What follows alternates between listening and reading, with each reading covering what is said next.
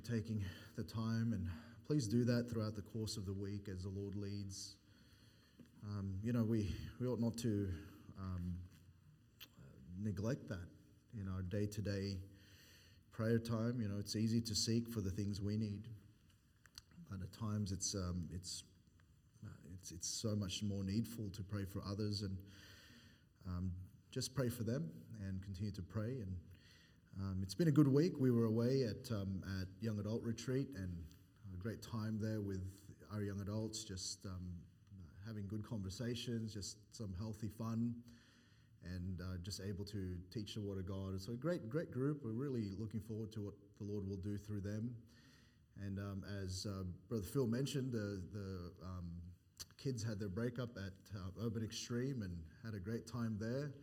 And, they may not have gotten me to go up on the warped wall, but they got Brother Phil to do it, all right? And I'll tell you, he didn't fail. He got over that wall. So I was pretty impressed. I'm not sure how his girls felt. I think they felt a bit nervous, see him go up there. But we had a great time. A great number of kids came for the first time in the year. But hopefully we can make some good connections there. And then I know that the young people had their Omni Night, and you might not know what that is. It's an all-nighter, all right? And so they stayed up. I think that the young people were okay. I'm not sure about the Barneses and all the like, but I'm glad that they had a great time from all reports. And it's good to just finish off the year well, and looking forward to what the Lord will do with our young people and everything else that's happening. And this morning, thanks for praying. We just had a great time at New Beginnings, and I'm glad to see them here tonight. But they had I think 22 first-time visitors. So praise the Lord for that. Had a big day and 4 baptisms. I'm always rejoicing when God's work is going forward anywhere. And so we're glad for that, and glad for the marshals and the work that God's doing through them. And so good to be here tonight, and did miss the church, but looking forward to just spending the time together in the Word tonight. And so we looked at Galatians chapter 5 in our Bible reading, and we know that we're covering the spiritual fruit, and we're now just pausing and really thinking about the fruit of the Spirit. And we saw in the first place really that this can only be born out of being submitted to the Spirit of God, understanding that we have to be completely surrendered for the spirit of the fruit of the Spirit to be produced in our lives. And we looked at the first 3 last week: love, joy, and peace. And we looked at the fact that it's God's love that is shed abroad, and understanding God's love and the capacity to love is only enabled if we would just walk in the Spirit, and understanding the kind of love that God showed to a lost world is the kind of love that He's producing in our lives as we are filled with the Spirit.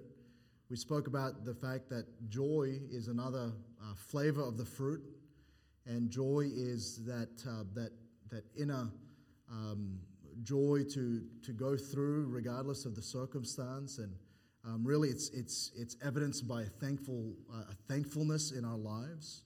And then we spoke about peace, how peace is that quietness in our soul when the circumstances are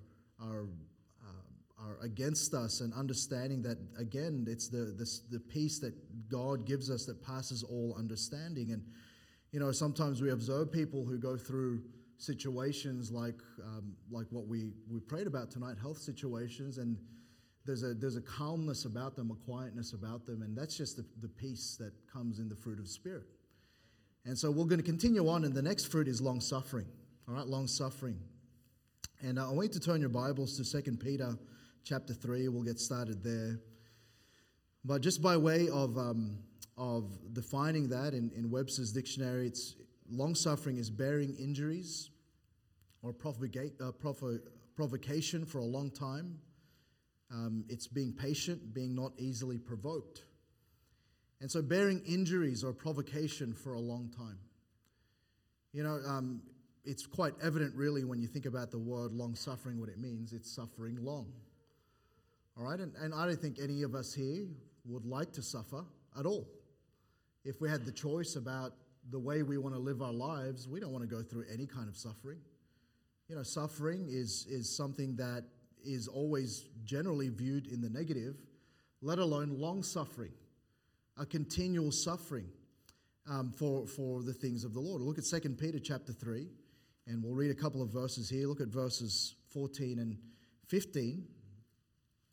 It says, "Wherefore, beloved, seeing that ye look for such things, be diligent that ye may be found of him in peace, without spot and blameless." He says here, "An account that the long suffering of our Lord is salvation, even as our beloved brother Paul, also according to the wisdom given unto him, hath written unto you." So he says there that there's this understanding that long suffering has much to do with God's willingness to suffer long with the wicked.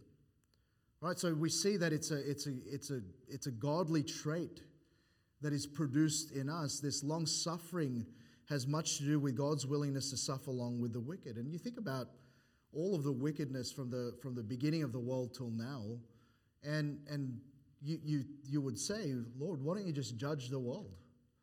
And in fact, the fifth seal, when it was opened in Revelation chapter 6, those who were slain for the word of God and the testimony of Christ, they're calling out, how long? How long? And we as believers, we look at our time, we look at the nature of humanity, and we look at all of history, and we look at where it is currently and where it is pointing towards. And we look at all of that, and you understand that in all honesty, God could have already judged the world. In fact, he did in Noah's time. But even then, he suffered long with them. Even then, he sent Noah, a preacher of righteousness, for an extra 120 years to preach a way for them to avoid the catastrophe that the flood was. That's how long-suffering our God is. And can I just remind you tonight, you ought to be thankful about that. Because if it were not for the long-suffering of God, none of us here would be saved. All of us here could have just been easily, if it wasn't long-suffering, been put straight into damnation. But because of the long-suffering of Christ, it says there, an account that the long-suffering of our Lord is salvation. The only reason we're saved here tonight, if you are saved, is because God had long-suffering to usward. That's the reality of it. We didn't make a special case in front of God. None of us here has any merit before the Lord. No, all of that was accordingly to his long suffering. And again, Noah, God waited and waited. He sent him for 120 years. And in verse 9, the Lord is not slack concerning his promise, as some men count slackness, but is long suffering to usward, not willing that any should perish, but that all should come to repentance. That's God's attitude to humanity. He's long suffering. And maybe you're wondering, well, how long is God going to wait? And I often wonder about that personally. I think about the fact that the way things are going with the world, I wonder about how my kids are going to go. I wonder what kind of world my kids are going to live in 20 years' time. But I know this, that as we wait and as we look, it's all because of God's long suffering. You know why? Because he still wants people to be saved. He's still giving people time to repent and get right. And that's an amazing thing. And again, sometimes we don't view it in this way, where we're a recipient of that, of his long suffering. In Romans 2:4 even, he says, "Or despisest thou the riches of his goodness and forbearance and long suffering, not knowing that the goodness of God leadeth to repentance." He's saying even the goodness of God, it's all about the long suffering that he's shown. I think about the fact that, that there are still those that we're praying for salvation. There are those that perhaps if we were to go around in the room and write down every person we know that we would love to see get saved. And if we were just to take the time tonight to pray over that, it'll be a long time. But then even longer than that is the long suffering of Christ, of God, to wait on those and to wait until everyone. And it's an amazing thing to think about, that we are really the beneficiaries of that as God's people. And don't ever forget that. Don't ever forget and thank God for His long suffering, but that's a fruit of the Spirit. That's meant to be born in us. And for us, it's the Christ likeness to suffer along with those that are doing wickedly and are unrepentant even when given goodness. That happened to several of God's people in His Word. Look at Jeremiah chapter 15. Look at Jeremiah chapter 15, and many of you would say, well, if I was God, the judgment would already come. Well, I'm thankful you're not God, right? But this is meant to be something that is being produced in us as part of the fruit of the Spirit. And he's saying here in Jeremiah chapter 15, notice Jeremiah's attitude. He says, O Lord, Thou knowest, remember me and visit me, and revenge me of my persecutors. Take me not away in Thy long suffering. Know that for Thy sake I have suffered rebuke. He was recognizing about God that he wanted God's judgment on this hard people. They were persecuting him for preaching righteousness, and he's saying, take not away in Thy long suffering. He understood though that it was God's long suffering that he was appealing to. And then he says in verse 16, Thy words were found, and I did eat them, and Thy word was unto me the joy and rejoicing on mine heart, for I am called by Thy name, O Lord God of hosts. And he recognizes who God is. He recognizes that He's a God that's long-suffering, and yet here Jeremiah had to go through that long-suffering himself. As God was withholding through His long-suffering, Jeremiah had to show long-suffering. Jeremiah was actually the one enduring on the ground level here on earth as one of His prophets. And all of us here, if we're sort of attuned to the realities of the world, we understand that there's just a great darkness. We understand the time that we live in, and it would make sense in many ways. We go, why didn't God judge us now, judge this world now? Listen, it's His long suffering, and we're supposed to show that too. We're supposed to be long suffering. Many times, as people go through this life and they're going through this observation of how the world is, sometimes that discourages them. Sometimes they're discouraged because they're disgusted about the things of the world, and soon enough they get on tangents, and they get on causes that aren't really God's causes. And you know what they're showing? They're actually showing a lack of submission to the Spirit. They're not long-suffering.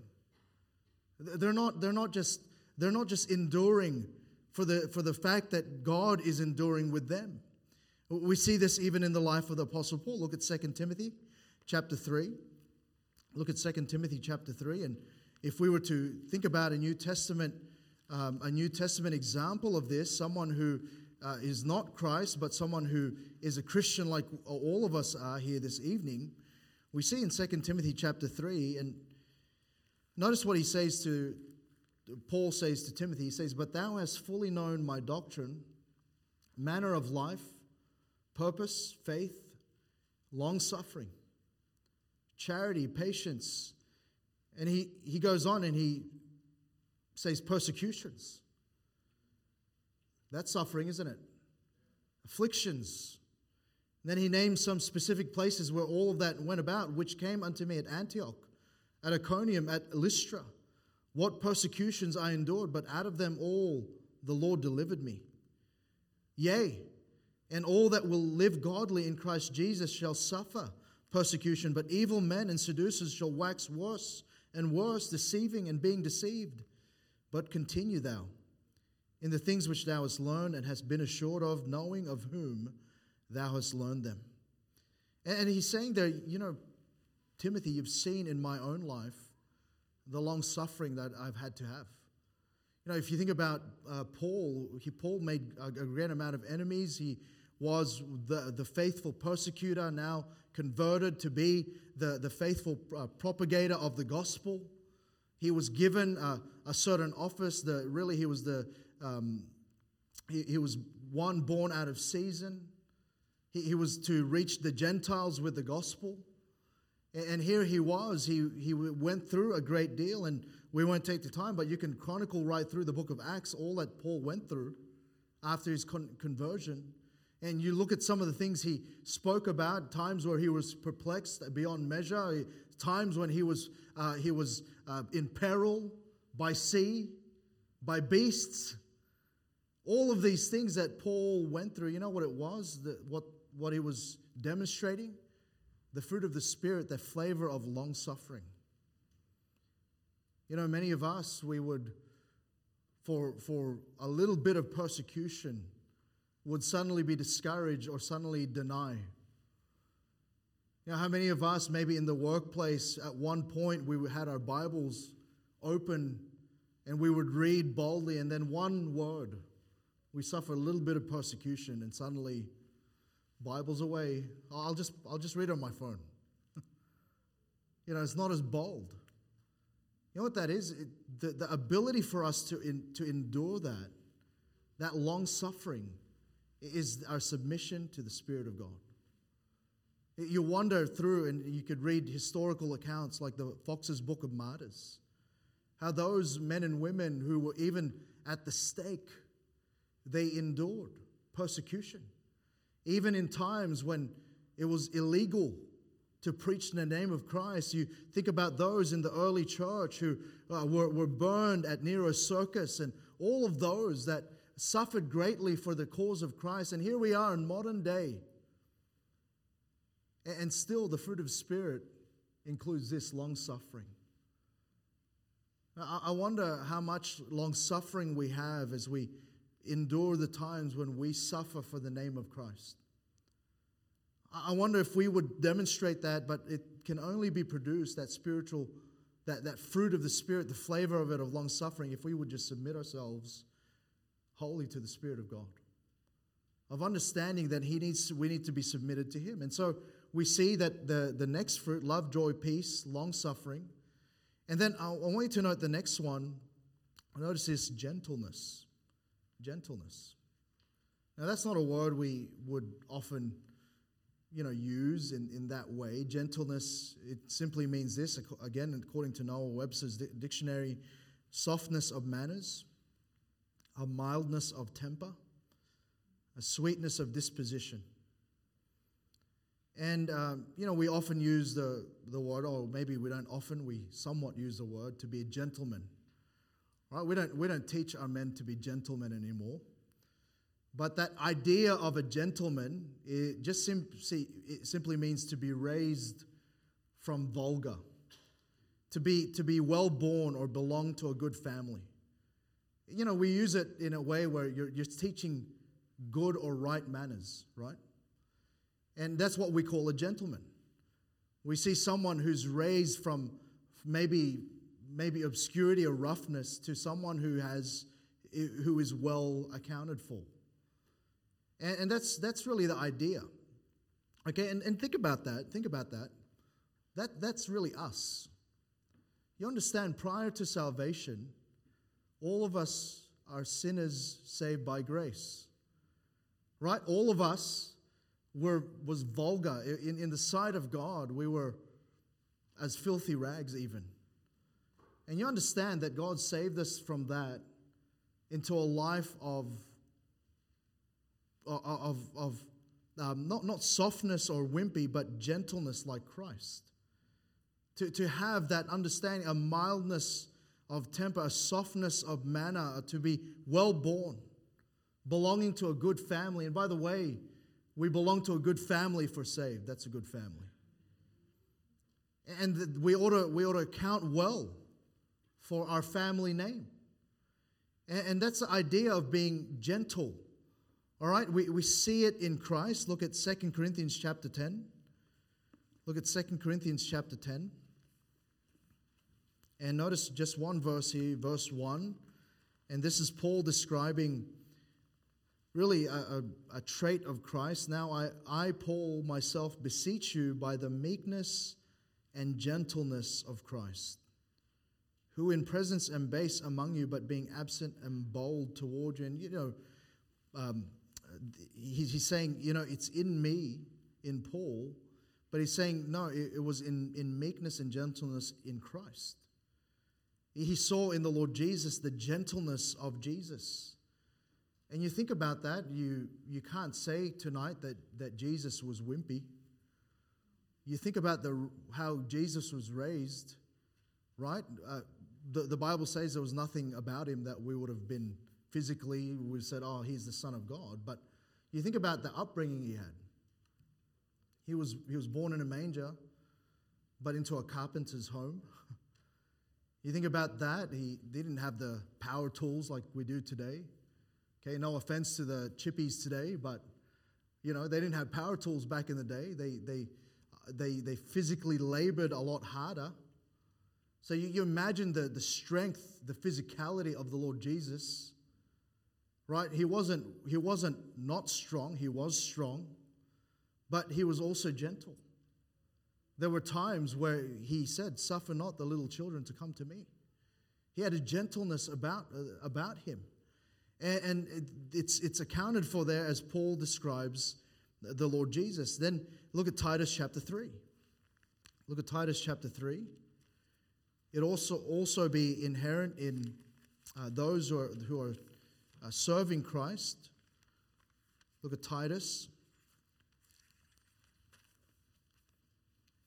chapter 3, look at verse 1. Put them in mind to be subject to principalities and powers, to obey magistrates, to be ready for every good work, to speak evil of no man, to be no brawlers, but gentle, showing all meekness unto all men. And I've sometimes you have really preachers who they're harsh. And there seems to be everything that comes out of their mouth is just harsh. It's hard, and sometimes we need just the hard truth of God's word. But we're meant to do so in a gentle way as well.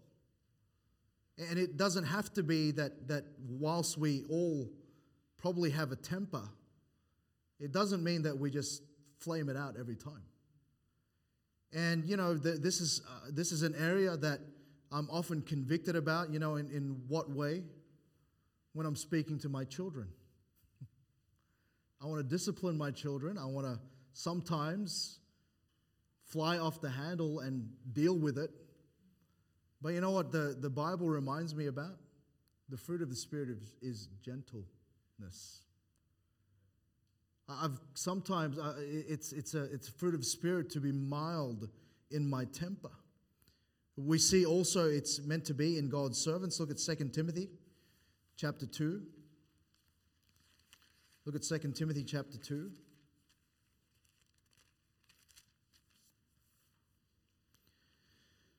And notice verse 24. And the servant of the Lord must not strive, but be gentle unto all men, apt to teach, patient. All right, in meekness, instructing those that oppose themselves, if God peradventure will give them repentance to the acknowledging of the truth, and that they may recover themselves out of the snare of the devil, who are taken captive by him at his will. But it starts off there. The servant of the Lord must not strive, but be gentle. To his servants, he's saying, be gentle. And look at James chapter 3. James chapter 3.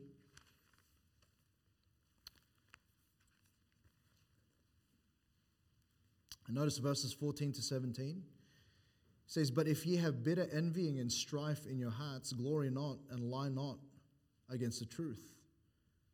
This wisdom descendeth not from above, but is earthly, sensual, devilish. He's saying bitter envying, strife. He says, glory not. That kind of wisdom is earthly. For where envying and strife is, there is confusion and every evil work. So he's saying if you're the type of person that causes strife, it just seems to be that there's bitter envying in your hearts, don't glory in that. That kind of wisdom is earthly wisdom. Right? Then he goes, but the wisdom that is from above is first pure, then peaceable, then he says gentle, and easy to be entreated, full of mercy and good fruits, without partiality and without hypocrisy, and the fruit of righteousness is sown in peace of them that make peace. And notice again all of this language about fruit, but mixed in that this kind of wisdom that is from above is pure, peaceable, gentle. I wonder in times when there's a bit of conflict in our lives, how we treat that. We like to return serve in kind, don't we?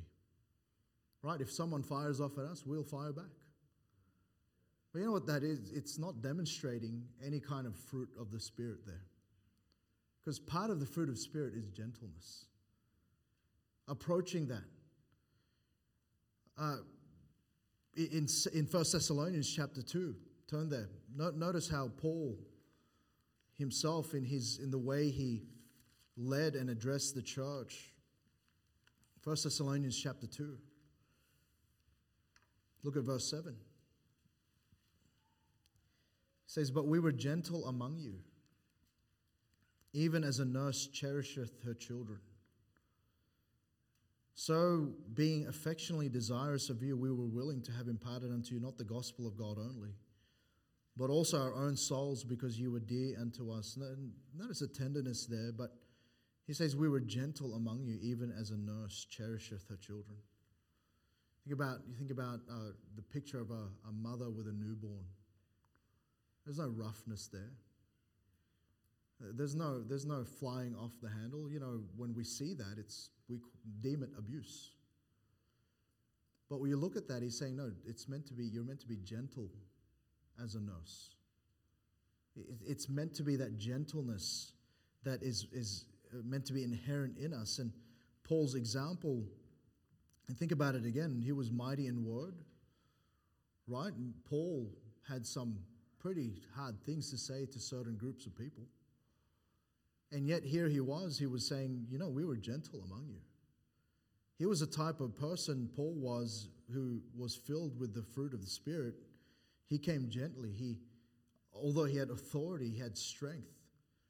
He came with a gentleness. It takes skill to do that. It takes skill. You think about, I think about a chef who has a sharp knife. And, for a little while when I was 16, 17, every year during the Royal Easter Show, I would get a job in the kitchen, preparing all of the meals and all of that. And they entrusted me with a knife, a really sharp knife. And it takes skill. It takes a bit of practice, and it takes a bit of gentleness, but there's strength there. And I think of an example of that in David. Look at Psalm 18. Look at Psalm 18.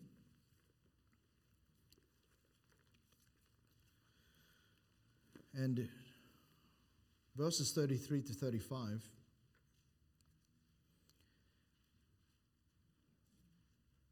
And David here writing speaks about the fact that he's a warrior, and he says in verse 33, "He maketh my feet like hinds' feet, and setteth me upon my high places. He teacheth my hands to war, so that a bow of steel is broken by mine arms." It's not a wimp. It's not a soft guy. Right? We often equate gentleness to softness. He wasn't a soft guy. He could break the bow with his arms. Now, I was thinking of attempting that, but I couldn't find a bow of steel this week. Verse 35, he says, "Thou hast also given me the shield of thy salvation, and thy right hand hath holden me up." And notice the last line, "And thy gentleness hath made me great." What was present in the life of David, as much as he was a man of war and God taught him how to be a man of war, he was also a man who possessed the gentleness of God. We see might and gentleness can coexist, but it can only be given by the Lord. It can only be when we understand His nature, but also we see that working in our lives, that He gives us that might and gentleness. It can coexist. It says, "And thy gentleness hath made me great." I think about the many times where David was on the run for his life, and he had those times where he could have taken vengeance on Saul. And no doubt at that point he could have just sliced through Saul. But often what did he do that one time in the cave? He just took a piece of his garment. You know what that, I think, speaks about in the life of David is that gentleness. And by the way, he's a shepherd, isn't he? And a shepherd is gentle with his flock. He's able to discipline. He's able to correct and lead, but he's also gentle. And there's a great picture there of that balance. So he says, "You've taught my hands to war, but you've also, thy gentleness hath made me great." That's what set David apart, was his gentleness. And then lastly, really quickly, we'll look at a third fruit, but the next one is goodness. Okay, goodness, according to Webster, is a state of being good, the physical qualities which constitute value, excellence, or perfection, the moral qualities which constitute Christian excellence, moral virtue, and religion. You know, Jesus was known as one who did good. And goodness, though, isn't just doing right. It's also desiring and actioning what is most excellent. And we'll look at a couple of verses in a bit. And, you know, if we were to leave Malachi home with his sister, often we'd tell him, "Malachi, don't pick on your sister." All right? And if he does, you know what he is? He would be righteous. If he does that, he follows my instruction, "Don't pick on your sister," he would be righteous in that. But if he goes beyond and treats her with kindness, if he goes and says, "Hey, Vicky, I'm going to make you breakfast," and gets the table set up, gets her favorite cereal, because, you know, that's the only thing Malachi knows how to cook right now. So he'll get the cereal, he'll put it in a bowl and get her favorite type of milk, and then sits her down and treats her that way. You know what he would be? He would be good. I would go, "You're a good boy." And that's the difference between righteousness and goodness. Okay, goodness goes beyond. Goodness meets the need. And the Bible says to us that we ought to do good to those who despitefully use us. You think about the account of the creation in Genesis chapter 1. You know, over and over again, God said that it was good. And creation was good because through it, God met every need of mankind. Okay, it wasn't just existing, it was life. You know, if he just wanted man to exist, then he could have just left him there, and all of the provisions of the garden and so forth. He didn't have to do all of that, but you know, because God is good, and because he was showing that his creation is good, he also added all of those things that provided for the needs of mankind. He went beyond, if you think about it. You know, we sometimes look at that as basic human right. No, God didn't have to do that. He could have just said, "Look, man exists." But he put his breath in him. He did all of that to prepare conditions. He even looked at man and said, "Look, it's not good for him to be alone. I'm going to create for him a help-fitting meet, a companion." He understood man's very need, and he did all of that. Why? Because he's good. He's not just righteous. And we see that. Look at Nehemiah chapter 9. Look at Nehemiah chapter 9. And here, really, Nehemiah is referring to the fact that for 40 years he sustained them, and then they finally entered into the promised land. So in verse 24, the children went in and possessed the land. "And thou subduest before them the inhabitants of the land, the Canaanites, and gavest them into their hands with their kings and the people of the land, that they might do with them as they would." Notice verse 25, "And they took strong cities and a fat land, and possessed houses full of all goods, wells digged, vineyards and oliveyards, fruit trees in abundance. So they did eat and were filled, and became fat, and delighted themselves in thy great goodness." You know, when they went into the promised land, they had all of the cities set up for them already. They had to do some things to do it, but when they came in, all of it was set up already. And then he says, that's your goodness. God went beyond. He didn't just make sure they got there. He also made sure they were provided for. That's goodness. Okay, he was righteous to get him there, but he was good in providing all of that. Look at Ephesians chapter 5. And there's a point of difference he makes here. He'll mention two things, and we often equate them as the same, but God is specific in his words, is he not? And he says in verse 9, Ephesians 5:9, for the fruit of the Spirit is in all goodness and righteousness and truth. So he's separating righteousness, goodness, and then there's a third one, truth, but we're focusing on goodness. So righteousness and goodness, they're not the same thing. He's saying there that actually we can be righteous but not good. And the difference is the Holy Ghost is making here is through Christ and through walking in the Spirit, we can be both. We can be righteous, in calling out the wickedness and living right in our own lives, but we're good when we reach out and bless them despite the fact. When we're going about, and sometimes we only do favors or only do well with those who are brethren, but we're just meant to be like Christ. We're just meant to do good. It's not a bad thing to get to know your neighbor and try to be a blessing to them. All right, to avoid them under the guise of separation, that's just you trying to be righteous. But to be a blessing to them, that's you being good. That's goodness. And goodness is a fruit of the Spirit. It's a flavor. And often we stop at righteousness, but God saying we're going beyond that. I'm trying to tell you, be good. Be good. And how much more?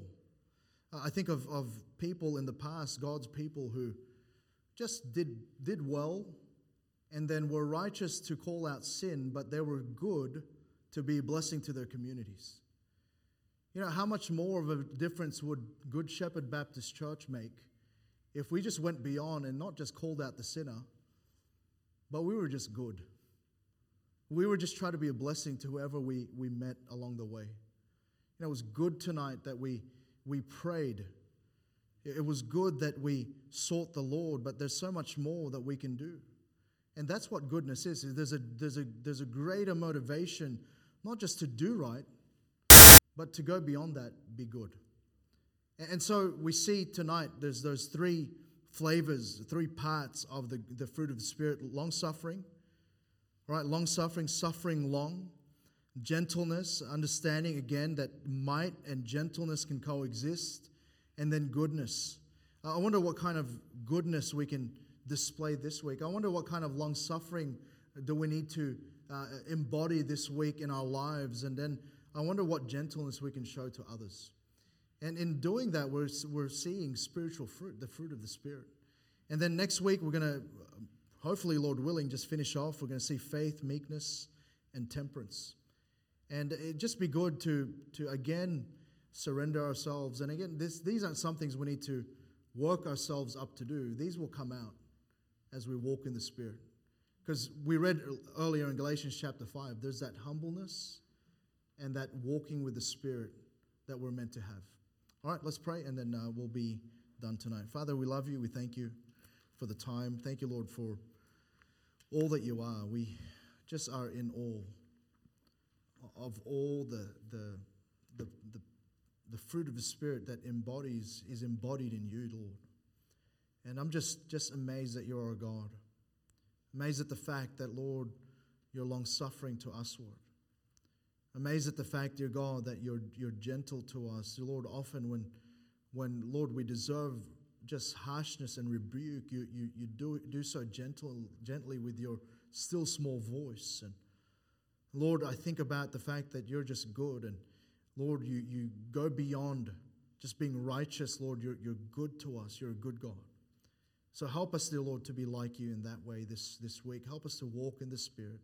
Help us to humble ourselves before you, Lord, and then see these things in our lives so that we can just be a blessing, Lord, to you, most of all, dear God, that we might glorify you. But then in our families, Lord, in our church, in our community, I pray that you would just help us to be that way. And we pray and ask these things in Christ's most precious, holy, wonderful name. Amen.